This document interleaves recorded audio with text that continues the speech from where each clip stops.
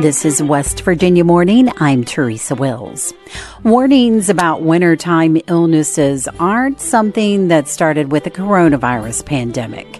This year, doctors are warning of a triple threat, making basic precautions even more important. And in the wintertime, we see more people clustered indoors around each other. And so that's why we see traditionally spikes in different viral illnesses like influenza. That story and more coming up this West Virginia Morning.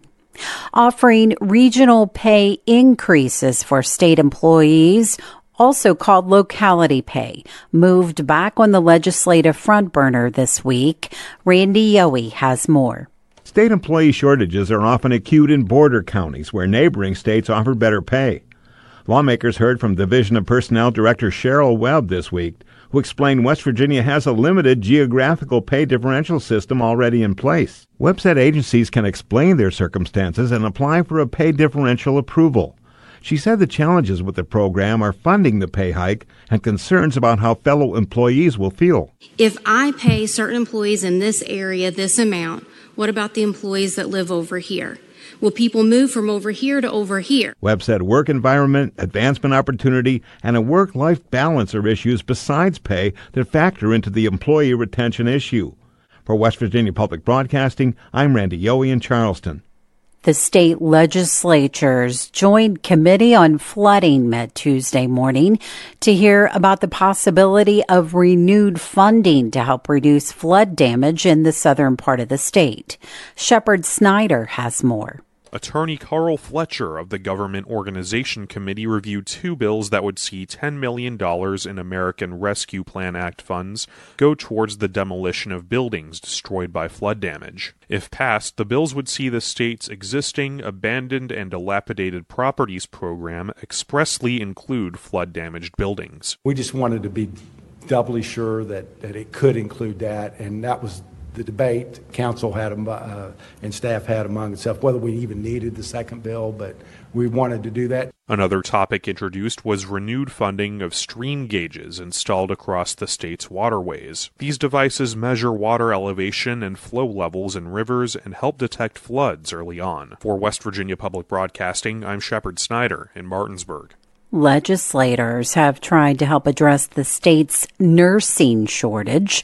As Chris Schultz reports, one of their actions may have had an unintended consequence. Senate Bill 518 aimed to update and streamline state code relating to registered nursing. As members of the Legislative Oversight Commission on Education Accountability heard Tuesday, one provision that removed the licensure fee for RNs and APRNs has had an unintended consequence on the state's nursing education. West Virginia Center for Nursing Administrator Jordan Reed said the licensure fee accounted for 75% of the organization's revenue, and its removal threatened the state's nursing scholarship program. About 75 to 80% of our revenue goes to this program. Losing that funding is going to affect this program. We're not going to be able to continue it without additional funding. Reed said the program is important because recipients are required to complete a service obligation in the state, and as of August of 2020, 88.7% of service obligation completers maintain an active West Virginia nursing license. For West Virginia Public Broadcasting, I'm Chris Schultz in Morgantown.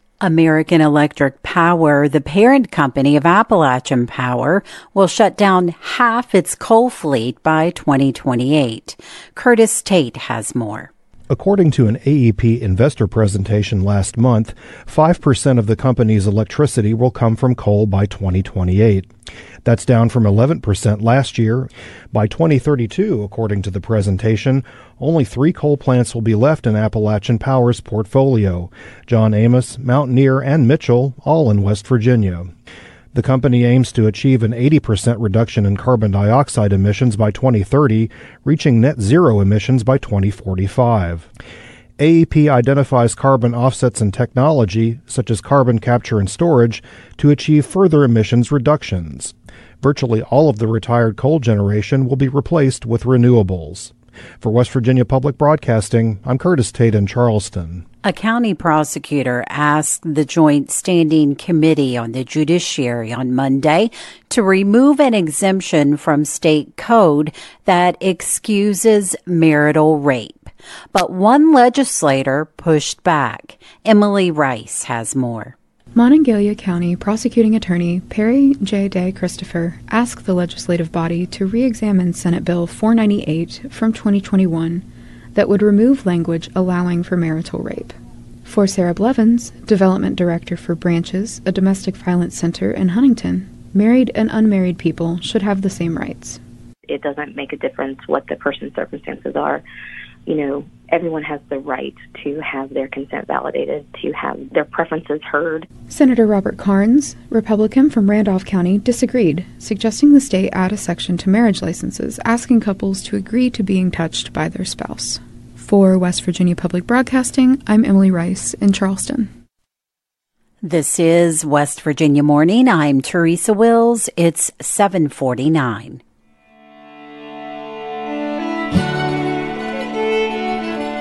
Areas of fog this morning, rain and thunderstorms possible. Mostly cloudy skies, highs in the 50s and 60s.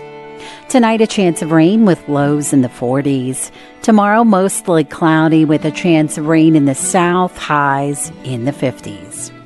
Support for the weather forecast is provided by the attorneys at Torah Seva Law, representing firefighters, police officers, and West Virginia families. Information at torahsevalaw.com.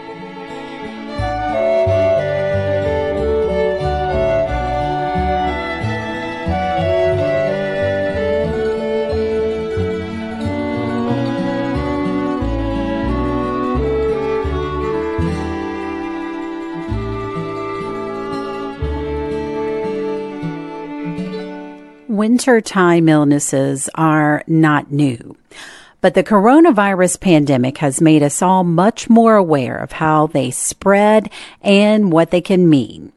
It can make a huge difference as we travel once again to spend time with older family members. News Director Eric Douglas spoke with Dr. Michael Stevens, WVU Health System Healthcare epidemiologist, about flu, COVID-19, and keeping your family safe this holiday season. It is time for families to get together. It is time for people to be traveling. And it is the cold season. We keep hearing over and over, winter's coming again, and it's time to be worried about COVID and the flu and everything else. So explain roughly why, what makes the winter worse? I mean, I know it's a simple question, but why is it worse in the wintertime? Typically, we see more efficient transmission of viruses that require people to be in close proximity to each other. And in the wintertime, we see more people clustered indoors around each other. And so that's why we see traditionally spikes in different viral illnesses like influenza. Now, when we look at why we're seeing really massive spikes in viral activity this year, some of that's related to the fact that people, really haven't been around each other to the extent that they are now over the past few years because of the COVID, the things we were doing to prevent COVID, masking, distancing, those things have sort of gone away. And we also have reduced immunity, particularly in young kids. And so we've seen massive increases in RSV.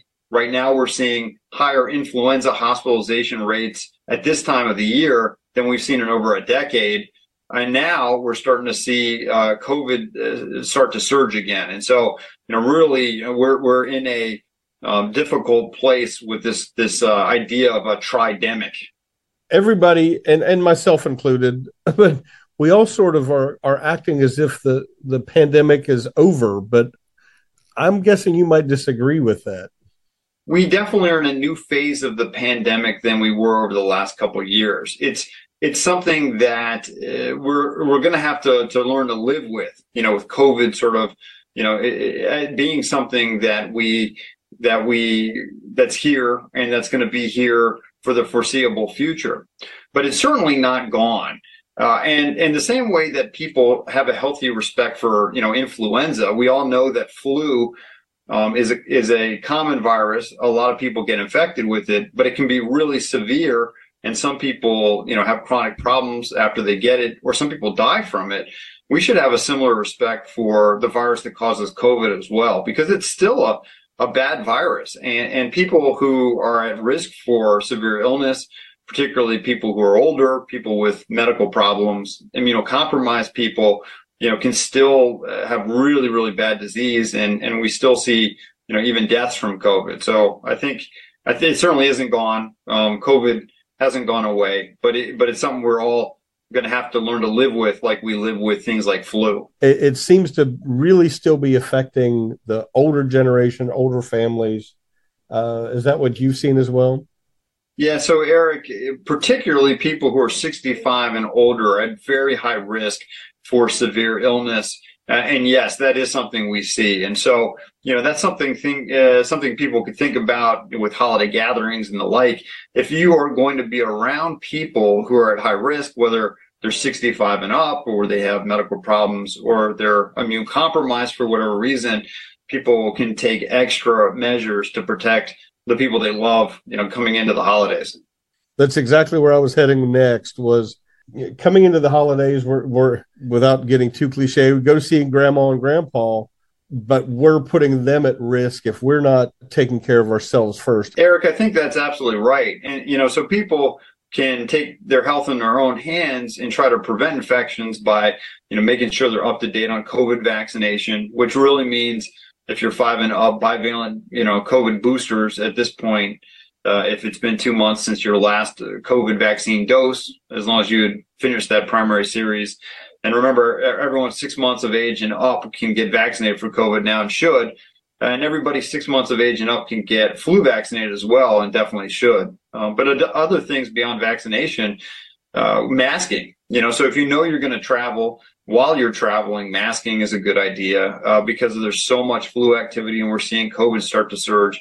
And you may want to consider, even, avoiding big public gatherings or masking in public for the week or so before you go and you visit somebody who's potentially at risk. And Eric, the other thing is, if you have symptoms, even sort of mild symptoms of a cold, you should really pause, probably go get tested for COVID and flu before you potentially expose somebody who could have, really, really a big problem if they got COVID or flu. That's an interesting recommendation, though, to be able to sort of lay low for a week before you leave, the week before Christmas. And that's tough with Christmas parties and work and everything else, but lay low and protect yourself a little extra, take extra steps the week before you leave. Yeah, Eric, it's really just a practical recommendation because, hopefully that gives you a pretty good amount of time where you're reducing the likelihood you get exposed and then develop, infection so you're not exposing other folks. And, wearing a high quality mask, something that fits well, ideally is not cloth. That would also, give you some extra protection if, you have to go live your life and go to the holiday party and that kind of stuff. All these little things will help reduce the likelihood you get infected and then infect somebody else.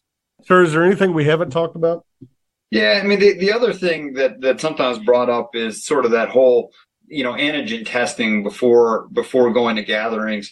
And that's still something people can do in the day before, they go to gatherings, although it's less accessible now and it's not accessible to everybody. It's not perfect. And so, the bottom line is if you have symptoms, whether you have a negative, test or not, you probably should isolate and not expose others.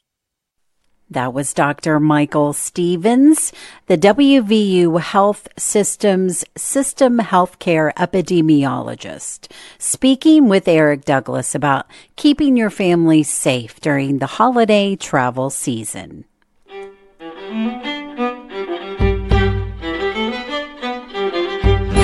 West Virginia Morning is a production of West Virginia Public Broadcasting, which is solely responsible for its content. You can keep up with the latest West Virginia news throughout the day on our website, wvpublic.org. Support for our news bureaus comes from West Virginia University, Concord University, and Shepherd University. West Virginia Morning is produced with help from Amelia Nicely, Bill Lynch, Caroline McGregor, Curtis Tate, Chris Schultz, Eric Douglas, Liz McCormick, Randy Yohe, and Shepard Snyder. Eric Douglas is our news director, and he produced today's show. I'm your host, Teresa Wills. This is West Virginia Morning.